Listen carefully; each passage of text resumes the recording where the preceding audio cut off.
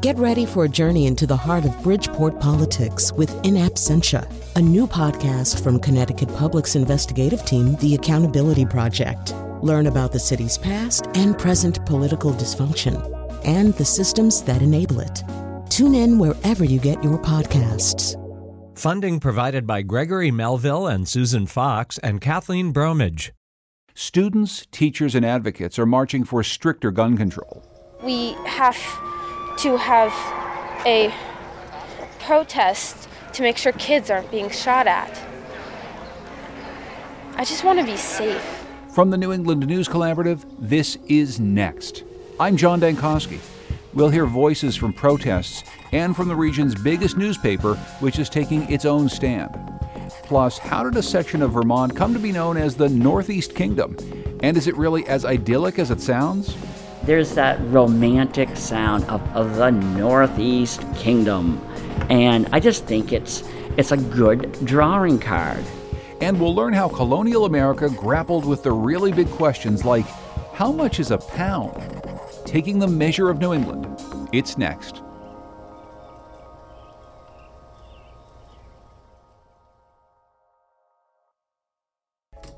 Next is powered by the New England News Collaborative. 8 public media companies coming together to tell the story of a changing region, with support from the Corporation for Public Broadcasting. Energy officials in Massachusetts have announced they're going to go with Plan B to bring Canadian hydroelectric power to the Bay State. They've selected a backup project that runs transmission lines through Maine after New Hampshire state regulators refused to allow Plan A, the controversial Northern Pass project. But the main project, New England Clean Energy Connect, also faces an uncertain future.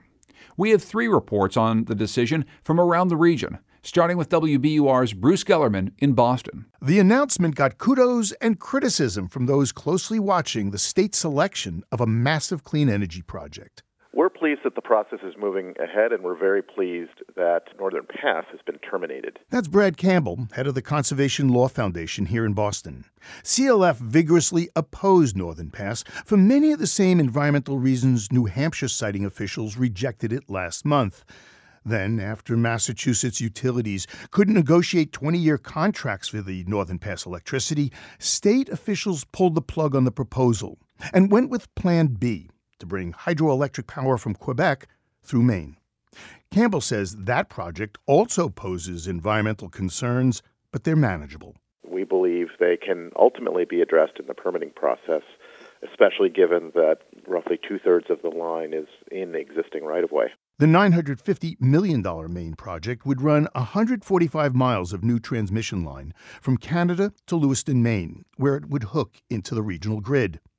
Dan Dolan, who represents electric power generators in New England and opposes any state mandate requiring utilities to buy clean energy, says buyers beware. In our estimation, it's going to be one of the most expensive power contracts that Massachusetts consumers will ever have to pay for. Dolan estimates wholesale electric rates for the Canadian hydroelectric power could be double, even triple current prices. Massachusetts Department of Public Utilities will begin hearings into the Maine project at the end of April. I'm Bruce Gellerman in Boston. And from Maine Public Radio, I'm Fred Bever in Portland. The big winner, Central Maine Power, is a subsidiary of international energy giant Avangrid, and it's the largest transmission provider in Maine. CMP spokesman John Carroll disputes concerns about the price to consumers. He says that all of New England recently helped pay for major upgrades here that were needed for the regional grid's reliability, upgrades that the new project would benefit from. We're able to plug into that and further leverage what New England has already invested in. And it just makes the project more economical for everyone. He says adding competition to the regional energy marketplace will drive prices down by billions of dollars. But some here also worry that the project's design will make it harder for local solar or wind projects to tap into the grid, and the Natural Resources Council of Maine is firmly opposing the plan. Lots of negative impacts on the ground and no clear benefits to our climate. The NRCM's Dylan Voorhees says that so far, no one has offered hard evidence that Hydro-Quebec would actually provide new renewable energy to Massachusetts rather than just shifting around existing capacity. But Hydro-Quebec spokeswoman Lynn Saint-Laurent says the Massachusetts contract would drive down greenhouse gas emissions. We are absolutely convinced that this will bring GHG reductions. We have additional energy available for sale to our export markets. We have the capacity. CMP says it expects to win state and federal permits in time for a 2019 groundbreaking. I'm Fred Bever in Portland. And from New Hampshire Public Radio, I'm Annie Ropeek in Concord. Central Maine Power's victory in Massachusetts is a big loss for Eversource in New Hampshire. The utility's embattled Northern Pass proposal to bring Canadian hydropower through the White Mountains has a price tag of $1.6 billion, and a long-term deal with the Bay State would have helped pay for it. But Eversource spokesman Martin Murray says this isn't the end. What we're seeing is a growing demand and a recognition that this sort of energy is desired. For now, he says they'll focus on appealing for their final building permit, which the New Hampshire Site Evaluation Committee denied in February.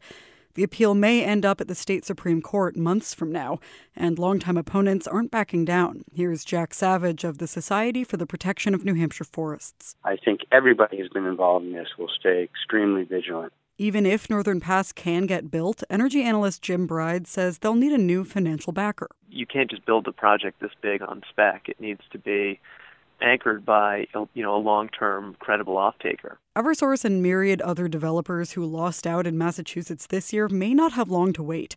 Southern New England states are already planning their next big clean energy purchases. For the New England News Collaborative, I'm Annie Ropeek in Concord. Last weekend, students from across the country led what they call the March for Our Lives. Marches took place in towns and cities, large and small, across New England. Sean Hurley of New Hampshire Public Radio brings us voices from Concord. I find 12-year-old Anna Steenberg standing well outside the gathering. Overwhelmed by the noise and the packed crowd, the 7th grader from Pike hasn't yet found the courage to push her way into it, to join her fellow students and raise a homemade sign that reads, "No sign is big enough to list all the reasons I'm here." But even at this distance, she can hear the speakers. I really liked the poetry reading. It was so moving. I actually cried. But I've grown immune to the news. Bombings, hijacks, mass shootings, collapsing, dying, wounds, and nothing is new. So don't you dare tell me I shouldn't worry, that I am too young. This is the poem, written and read by 16-year-old Daisy Young, that moved Anna Steenberg to tears. Parkland was too young. Sandy Hook was too young. Columbine, Virginia Tech, Roseburg, Maysville, the list goes on. Too young. The 12-year-old takes a breath and wades into the crowd, as now Katie Henry, a senior from Concord High, begins to speak.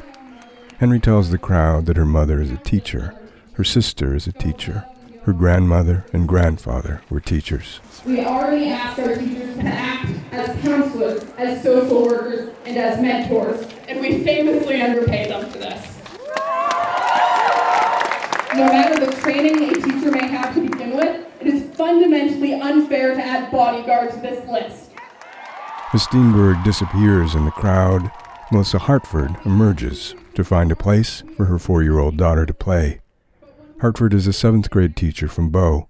She says it's impossible to explain school shootings to her students. Some of them are scared, and they come in and they talk about it, and they want to know, will this happen here, and will it happen to us? And they want to know why people do this, why it's so easy for people to acquire weapons that will hurt so many people at once. And it's hard because I really don't have the answers for them. Not everyone here supports the rally. From time to time, a dissenting voice is heard. I can't make out what he's saying and move closer.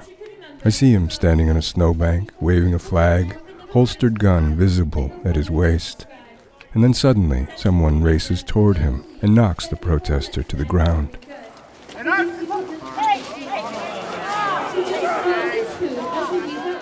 As he climbs back up onto the snowbank and pulls his jacket away so the gun is visible. So who's the violent one?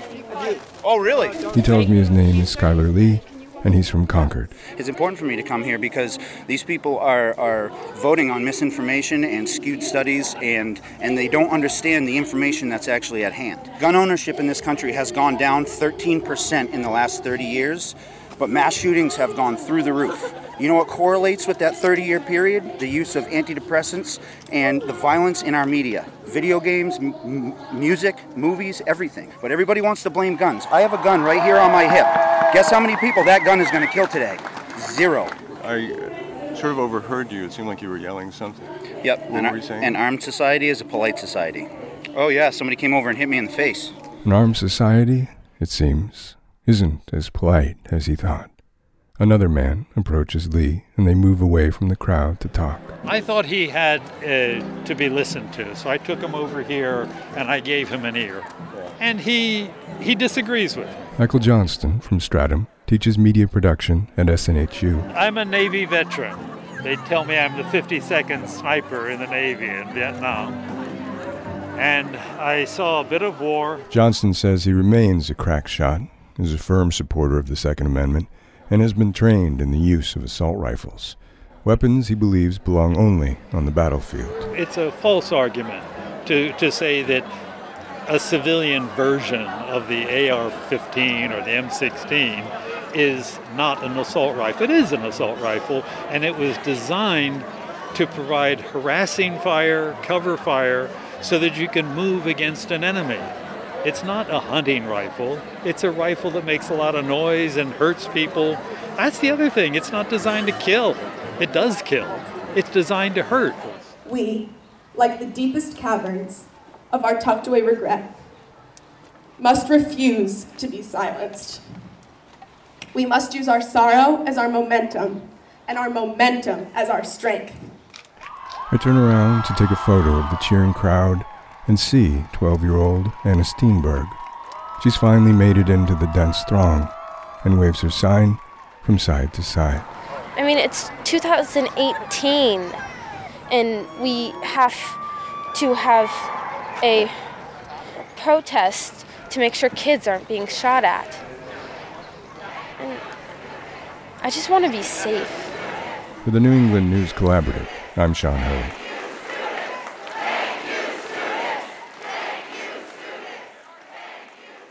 As you just heard, the debate over gun control is an emotional subject. But the Boston Globe is approaching the conversation in a different way by using cold, hard statistics. In advance of the march, the Globe's opinions section took over the front page and told the story of gun deaths in 2016 through striking displays of data, followed by the 7 measures the state of Massachusetts has adopted to reduce these numbers. The Globe's thesis, if other states followed Massachusetts' lead, we'd see a reduction in the number of gun-related deaths nationwide. Ellen Clegg is the Globe's editorial page editor. We wanted to do something right ahead of the marches, and so we looked at Massachusetts. We have some of the tightest gun laws in the country, and we have the lowest gun death rate in the United States.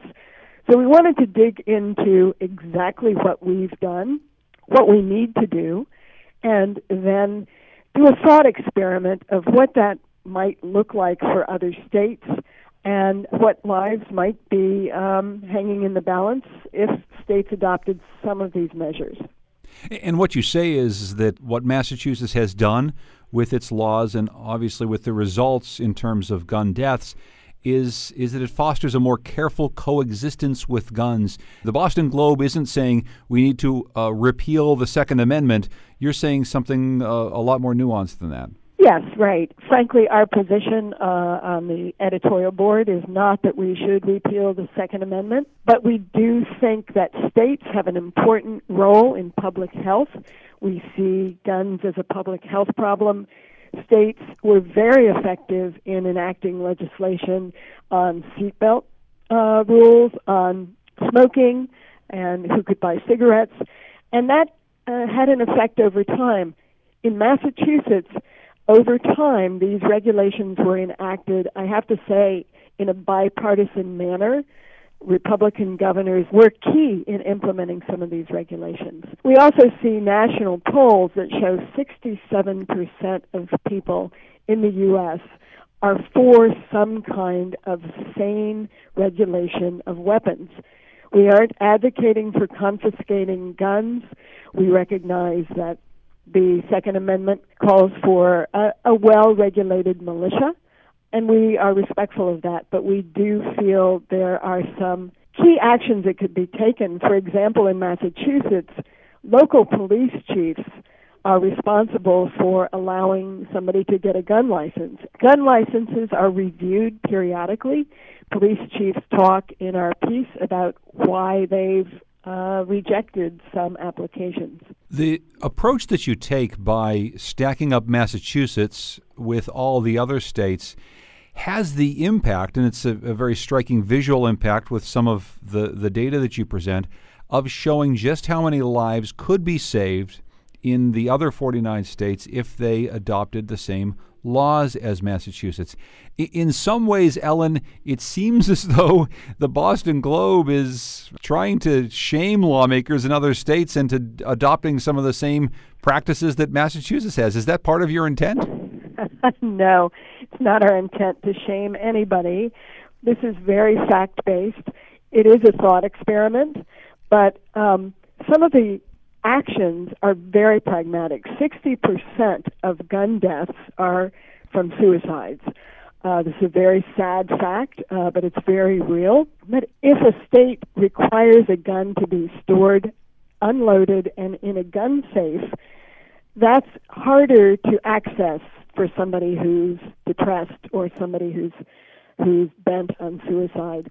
That has had an impact in Massachusetts, and it's a very pragmatic step that might be taken. Again, this is an attempt to marshal facts, and voters and citizens are going to make their own decisions.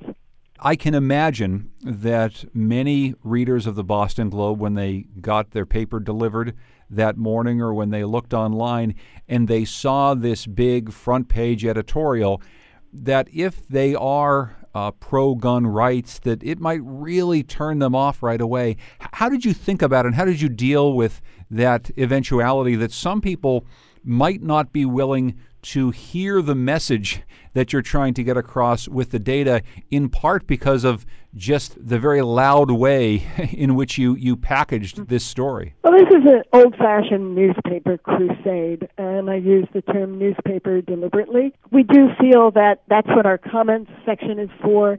We are eager to catalyze this kind of conversation. I'd encourage people to reach out to me, to write op-ed pieces, to write letters, and weigh in the comments to make their voices heard. Do you expect that the Boston Globe will wade into this kind of difficult territory again anytime soon? Yes, it's a key issue for us, and one we feel very passionately about. We will continue to opine about this in our editorial page. We will continue to solicit op-eds. It's a preeminent public health issue of our time. Ellen Clegg is the editor of the editorial page for the Boston Globe. You can find a link to the article 7 Steps, 27,000 Lives on our website, nextnewengland.org. Thank you so much, Ellen. I appreciate it. Thank you. Coming up, it sounds almost mythical. We'll take a trip to a place called the Northeast Kingdom. It's next. Next is made possible in part by our founding supporters who believe in the power of collaborative news coverage, including the Common Sense Fund, supporting the New England News Collaborative in its coverage of climate change and global warming.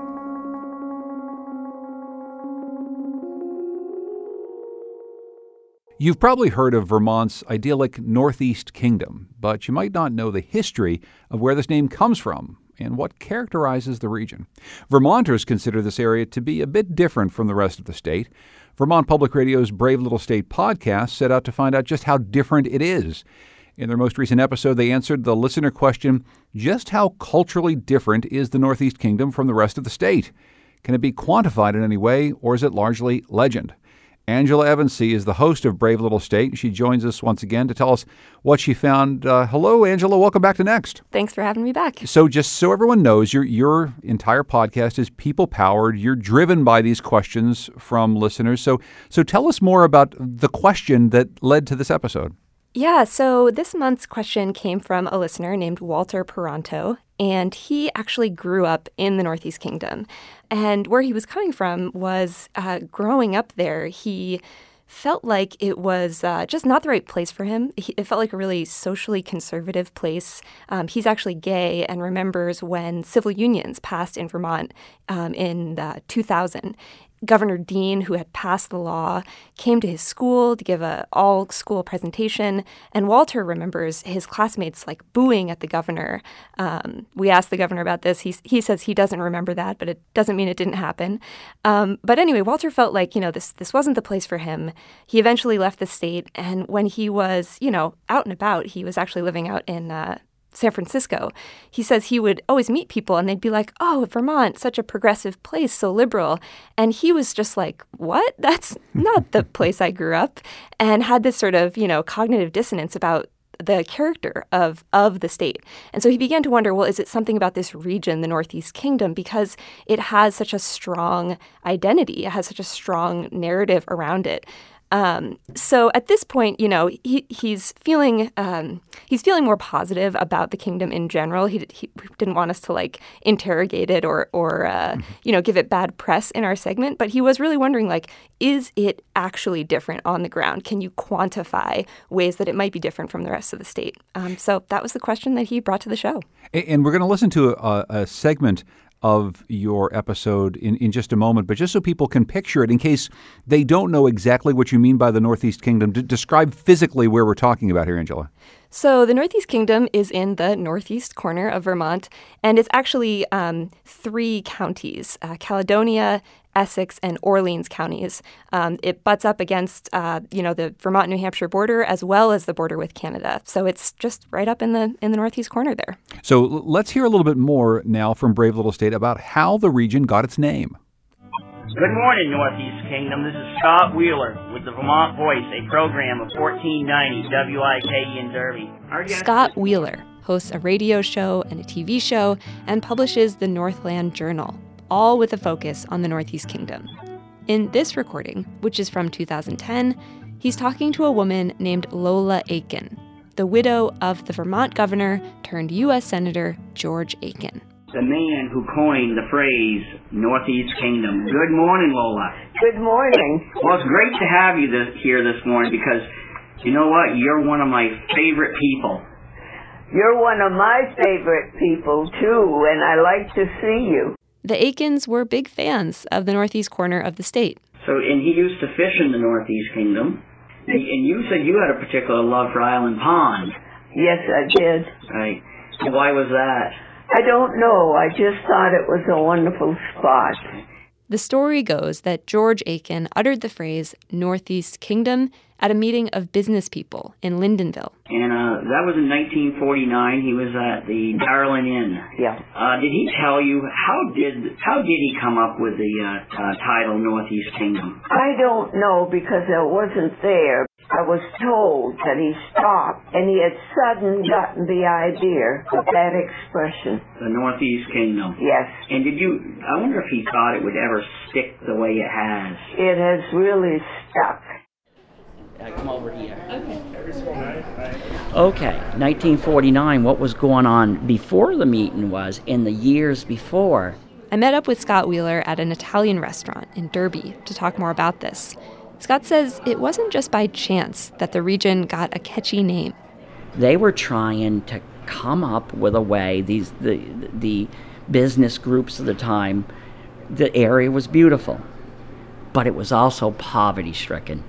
And so they were trying, you can read it in newspapers of the time, they were trying to figure out how to brand this area. It wasn't just to get people to see it, but it was also to bring economic commerce here. Since he interviewed Lola Aiken, Scott says he's become less certain that George Aiken did indeed coin the term. He's read an account that suggests Aiken may have actually heard it somewhere else and just repeated it. But regardless, Scott says Aiken was the one who popularized it.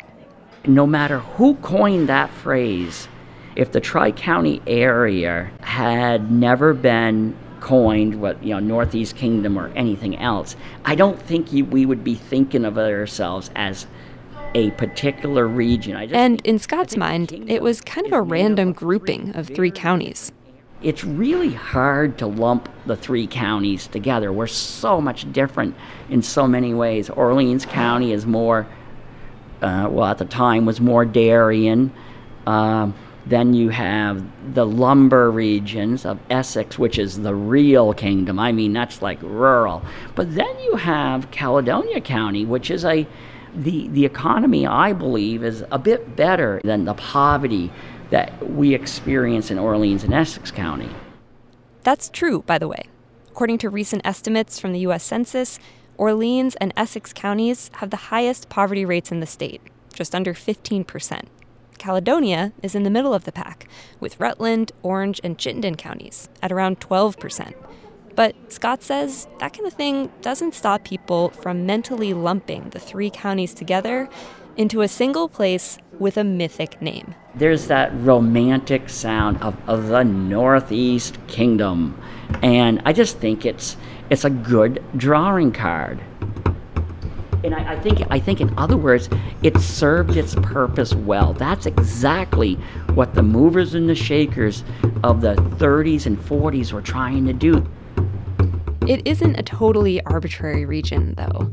Parts of the kingdom have bedrock that's more similar to New Hampshire than the rest of Vermont. And it's also basically hemmed in by the Green Mountains and the White Mountains. As a result, just in previous time, it was a little more difficult for people to reach the Northeast Kingdom. Mark Breen is the senior meteorologist at the Fairbanks Museum in St. Johnsbury, the home of VPR's Eye on the Sky weather forecasts. He says those same mountains block something else from coming in: warm weather. And so the cold air sits down next to the river valleys and so forth through much of the Northeast Kingdom, and the warm air kind of goes over the top of it, almost basically skipping the Northeast Kingdom in some cases. Mark says the kingdom is colder than the rest of Vermont when you look at both average temperatures and record lows. The coldest official temperature was 50 below zero in Bloomfield, Vermont, but there was also an unofficial 52 below zero recorded in Gilman, Vermont. He says the Northeast Kingdom actually gets less snow than other parts of the state, but the snow it does get sticks around for longer. And it doesn't disappear until April on the average, and in some locations, it actually gets closer to the 1st of May. And even when there's not snow, there's frost. Basically, frost has been recorded in some of those locations every month of the year. And so not only does that make it a challenge in terms of gardening, but it makes this location the place in Vermont that has the shortest growing season. And on top of all that, there's not even much sunshine to be had. We know that Burlington, Vermont is actually one of the cloudier places in the U.S., but I also know that Burlington, relative to the Northeast Kingdom, is much sunnier. And so I would expect that the Northeast Kingdom, if we can complete all the records, would probably come out just about even in terms of cloud cover as places like Seattle, Washington.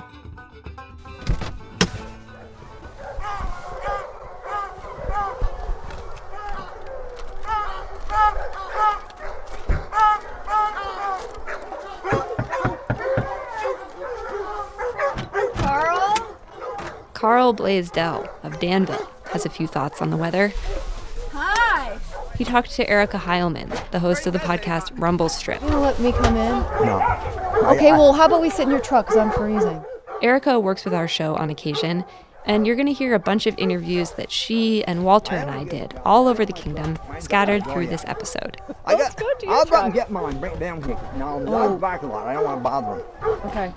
So you grew up in Randolph, Tunbridge area. Yeah. How do you think the kingdom's different from other parts of the state? Oh, it's colder and shorter season. That's all I can say about it.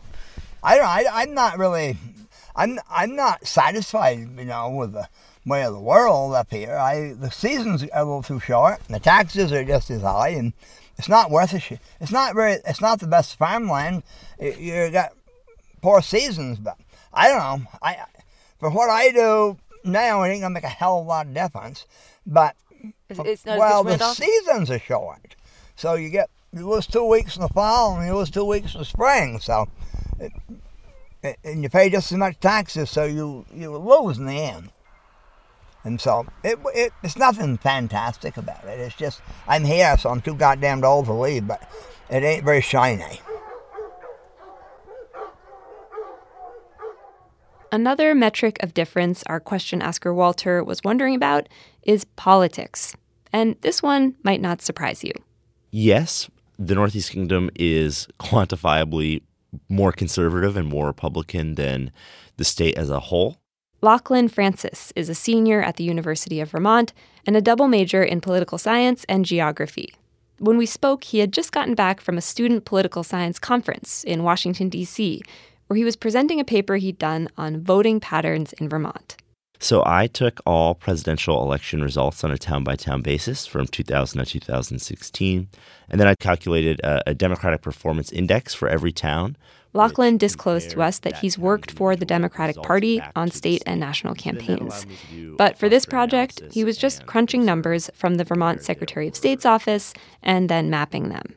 And from there, I observed that Republican support was clustered in the Northeast Kingdom, all over the kingdom, as well as in parts of Rutland County, and certainly in the more rural parts of Franklin County outside of St. Albans City. So yes, the kingdom is conservative in relation to the state as a whole. But Lachlan says it's important to remember the bigger picture. I think in the national context, what is interesting about the Northeast Kingdom is for how rural it is and for its sort of economic structure and, some of the other identifiers that researchers have looked at when considering partisanship. The Northeast Kingdom is remarkably liberal for what it is. For example, the 3 counties in the kingdom have some of the lowest rates of graduation from high school and college in the state. This is something that tends to track with a more conservative vote. But in 2016, Hillary Clinton narrowly won Caledonia and Orleans counties. Essex did go to Donald Trump. And it's just funny for us to sort of consider that, given our own notions of how conservative the NEK is compared to the rest of the state. One quick note on religion, which our question asker, Walter, was also wondering about. In terms of the percentage of people who are identified as belonging to a religious congregation, the 3 Northeast Kingdom counties are not more religious than the rest of the state. This is according to the Association of Religious Data Archives at Penn State University. And by the way, those, quote, notions about the NEK that Lachlan referred to, people who live in the kingdom know what they are. A little bit, I wouldn't say dumb, but, a little not sharp. The Northeast Kingdom's got the reputation of maybe people being a little rednecky.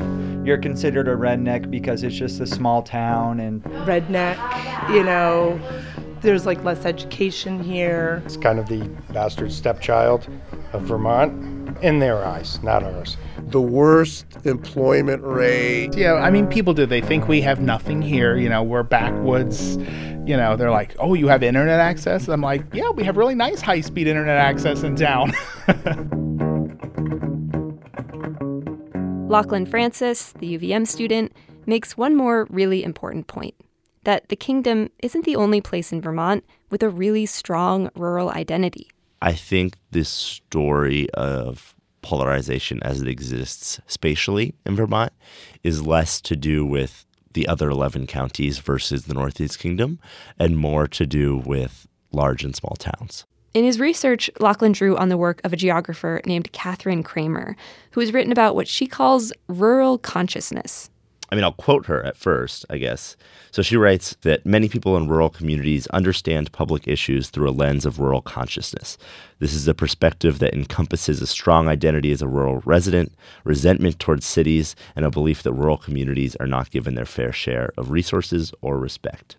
So I think, in Vermont, this is sort of, you go to the NEK and someone says, well... We just don't get enough support from Montpelier. The lack of support from Chittenden County. Chittenden County kind of runs this state now. Chittenden County and Addison County is totally different. They get all the federal and state money. We don't get any here in the kingdom, or very little. Obviously, they're mentioning the kingdom, but, if you go to Townsend, near where I grew up, or Shaftesbury, or Ascutney, you name it, like any small rural town in Vermont, they're going to say...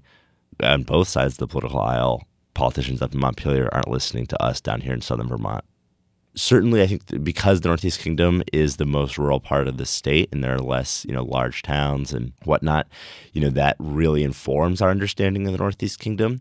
But I don't necessarily, those attitudes exist elsewhere too. That was an excerpt from the most recent episode of Vermont Public Radio's Brave Little State. It's a people-powered podcast, and this episode is called, Is the Northeast Kingdom Really So Different? I'm back with Angela Evansy, the host of the show. Later in the episode, Walter, the man who asked this original question that got you started down this voyage, he says, is the myth-making the reality? That's a really interesting question. So as we heard in that segment, there's a lot of myths around the Northeast Kingdom, and he's wondering, does this really manifest itself in changing the character of the place? What do you think? Yeah, and I just have to say, I loved working on this episode with Walter. I loved his question and his curiosity, and he was always pushing it forward, and it got pretty meta. And ultimately, though, that did feel like the right place to land, is the myth-making the reality. Because when it comes to the kingdom, it sort of feels like the answer is yes. We spoke with Carol Dixon, who's dean at Sterling College, which is in Craftsbury Common in the Kingdom. And she teaches a class called Sense of Place, where students at Sterling learn all about the kingdom, read, famous writers associated with the Northeast Kingdom. People might know Howard Frank Mosier, or David Budbill, or Julia Shipley. And there is this way in which the stories that are continually told about the kingdom, whether it's in fiction or even in just like the way the place is marketed by the state, by craft breweries, by yogurt companies, does begin to inform the way people think about it. And Carol Dixon's conclusion was like, if that's going on, that's just, it is what it is. And if you can't separate those myths from people's experience, the myth of the place, the story of it begins to take on a life of its own, then that does just affect the way it feels to live there. I'm always interested whenever we have you on, Angela, because you are a people-powered podcast. You put out these big questions and you talk to people as you're doing your reporting. But now that it's been up there for a little bit, what are you hearing back from people? What sort of response have you gotten to this episode from inside and outside the kingdom? I would say that it's been a really good conversation starter. Certainly we've heard from people who just love the fact that the Northeast Kingdom was featured in this way, that it's gotten this attention. But certainly a lot of people weighing in, saying either, yes, this is totally my experience, being, someone not from here, having trouble fitting in. But again, that's sort of, I think, a common experience in any of the most rural parts of the state. And the other thing, too, is people really loved the music. We had great music in the episode by Patrick Ross, who grew up in the kingdom and now makes music in Vermont. So people really liked that, too. After all of this, do you think it's different from the rest of Vermont? Really? I think it's funny. We joke, working on our podcast, that the answer to every question we get is, it's complicated. And I think that's the answer to this one, too. I mean, yes and no, for all of the reasons we've heard, all of the ways that people walk around with this story in their head, at the same time that individual experiences are simply too complicated to sort of put in a simple box that says Northeast Kingdom on it. Angela Evansy is host of Vermont Public Radio's Brave Little State podcast. Thanks as always, Angela. I appreciate it. Thanks, John. You can find a link to this week's episode on our website, nextnewengland.org. Coming up, when is a pound a pound? Find out next. Next is made possible in part by our founding supporters who believe in the power of collaborative news coverage, including the John Merck Fund, supporting the New England News Collaborative in its coverage of climate and clean energy.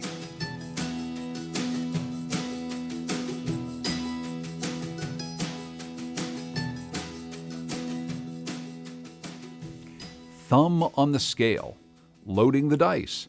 The English language is full of these idioms for people who cheat the system. And if you've ever wondered why so many of these expressions invoke weights and measures, well, a good rule of thumb is to look back at New England's colonial history, when standardizing how we measure was a priority. Patrick Scahill of Connecticut Public Radio has our story. Frank Green is excited. In a lab filled with scales and measures, he pulls me into an office, firing up an old movie on his laptop. It's called Great Guy, a 1936 film starring James Cagney as the hard-boiled Johnny Cave. So he's a weights and measures inspector down in New York City. How about a nice stewing chicken, about 6 pounds? Okay. There you are, 6 pounds right on the head. Wrap it up. Let me see it. A suspicious Cagney swipes the hen, and with a practiced squeeze, out falls a lump of lead. The hen just laid it. Here, hold that. Cagney hops over the counter. Give me that chicken. I'm not fooling now. No, give me that. Green is director of Connecticut's Food and Standards Division, and he's smiling. It's funny. It's like I said, it's like weights and measures. It's like we have a major motion picture with a major motion picture star on it. But of course, it's 1936. And while hard-boiled panache and the ability to leap countertops aren't job prerequisites today, Green says the action portrayed in the film isn't far off from Consumer Protection's work. I mean, most of what we do is food or fuel. Green takes me out of the lab where Ian Daha, an inspector with weights and measures, explains some of the fuel work. He shows me a truck, and in the back is a tank, carefully calibrated to a certain measure. At a gas station, Daha can fill up, and it's easy to see if gas pumps are cheating customers or giving gas away for free. If it's under, we take it out of service. We stop use that pump. If it's over, giving away more, we order repair it. And then there's all the other stuff they measure. Small stuff like jewelry scales at pawn shops, big stuff like railroad and truck scales, and weird stuff like those scales the half-naked boxers step onto before fights. 59 challenger and champion voted 159 pounds. All those scales have to be standardized to a common system. And the thing that most surprised me when I look back even at the colonial times is how extremely difficult and complex this process of standardization was. Walt Woodward is Connecticut's state historian. He says for early settlers, the weights and measures issue was an immediate concern. Records of Connecticut's General Court bring it up as far back as the 1630s, before Connecticut was even a colony. People are really having trouble over standardizing weights. They feel like they're getting cheated at the mill or they're getting shortchanged because this guy says it was a bushel, but it wasn't a whole bushel. So in 1638, they get together. In 1639, they formalize the colony, but they still haven't got this weights and measures things worked out. A few years later, the General Court tackled it again, asking each town to bring in their local standards, compare them, and agree on a shared one. The result? Total failure. So the debate continued, and in 1644, it was decided newly minted town clerks would take over weights and measures. Each clerk brought their local standards to Hartford, where they measured against a standard for the whole colony. So they really are trying to get a uniform system of measurement. It's called traceability, one weight standardized to another to ensure everyone's talking a common language. Eventually, Connecticut decided to make its weights traceable to standards in England, and by the 1750s, the issue was basically settled. But measurement debates have cropped up over the years, like American resistance to the French metric system. Today, the U.S. standardizes to weights and measures in Paris, and those standards are managed by the National Institute of Standards and Technology, or NIST. NIST formed out of the rise of American industrialization, and the U.S. needed standards for pretty much everything. Ken Butcher works for NIST in their weights and measures office. He says there was the obvious stuff, like electricity, and the not-so-obvious stuff, like fire hydrants, a shortcoming discovered following a 1904 fire in Baltimore. The fire departments from all over the region went to Baltimore to help fight the fire, but then they couldn't hook up to the water hydrants. The reason? Fittings weren't standardized. Today, Butcher says new technology creates a need for new measures in fields like computers, energy, even dental adhesives. So just about anything. And just like Jimmy Cagney's hard-boiled Johnny Cave, DCP's Frank Green says consumers are watching. Whether it's too much packaging on their deli meat or a gas pump cheating them out of hard-earned cash. People are very savvy and, they do look. They do look. After all, America runs on commerce, and commerce runs on measurement. For the New England News Collaborative, I'm Patrick Scahill in Hartford.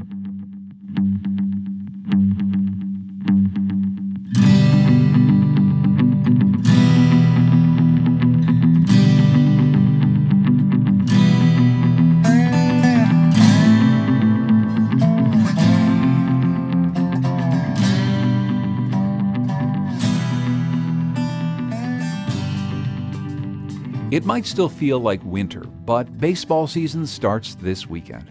The Yard Goats, Hartford, Connecticut's charmingly named minor league baseball team, is getting ready for the new season. And so are some non-players who hope to perform the national anthem at their home games. New England Public Radio's Tema Silk was at the auditions. If you were to make it to every Yard Goats game this season and get there before the first pitch, you could hear 70 different renditions of the Star-Spangled Banner. Oh, say, can you see? Henry Smith's could be one of them. He's a security guard, and he's come to Dunkin' Donuts Park to try out. Not on the field today, but in a glassed-in suite way above home plate. An acoustical paradise it's not, but the view is great.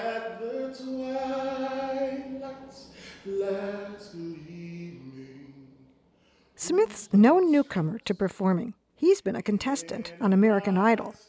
But for plenty of people auditioning here, singing before thousands would be a first. 8-year-old Kayla Prelo looks remarkably calm as she waits to be called. Someone at her after-school program heard her sing and suggested she try out. I'm a singer, so I want to know how Kayla's going to find her starting note. She tells me in voice lessons they've been working on that. We practiced what note because I always go on that note. So how are you just going to know? You're not going to have a piano there. You're just going to do it? I think it's G. So can you sing it? Oh, say. Like that. Actually, it's an E. But what a set of pipes. Minutes later, it's Kayla's turn to go in. She and her parents are greeted by 2 men. Neither of them are musicians. Like the other handful of judges, they're part of the Yard Goats' front office staff. Judge Steve Givens sets the scene for Kayla.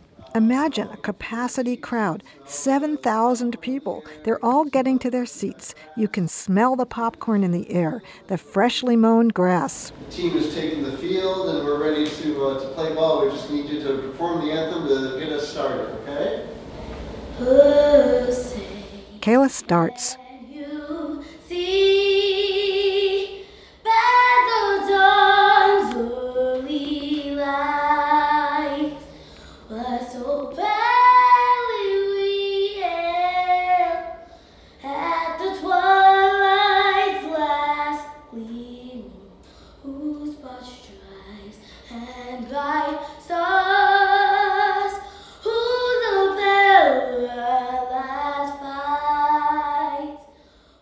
Who the perilous fight?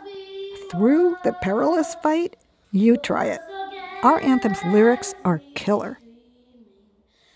In another room, with a great view of third base, is Yard Goats general manager Mike Abramson. He says he's seen lots of people sing the anthem, and crowds really react differently to each performer. So it's just getting the vibe that you know will really get the crowd behind the singer and have people enjoy the experience of it. This is the Yard Goats' second season at Dunkin' Donuts Park, and the number of soloists, groups, even a saxophonist who signed up to audition is more than double last year's. 400 in all, many more than possibly needed. But at a Yard Goats game, it's not just the anthem that gets sung. And whenever you're ready, you start. You belt it right out.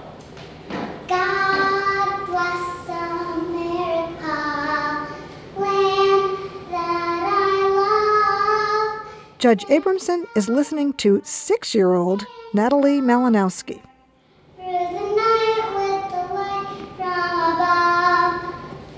He's impressed she can sing on key, and he asks her, can she sing the anthem too?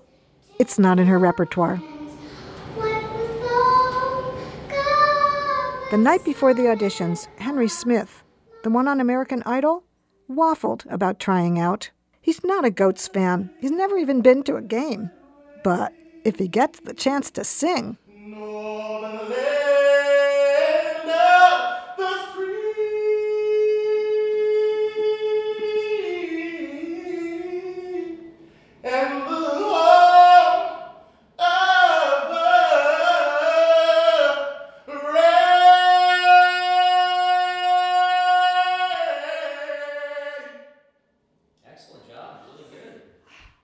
That's New England Public Radio's Tema Silk reporting. By the way, the Yard Goats' opening day in Hartford is April 5th. Play ball.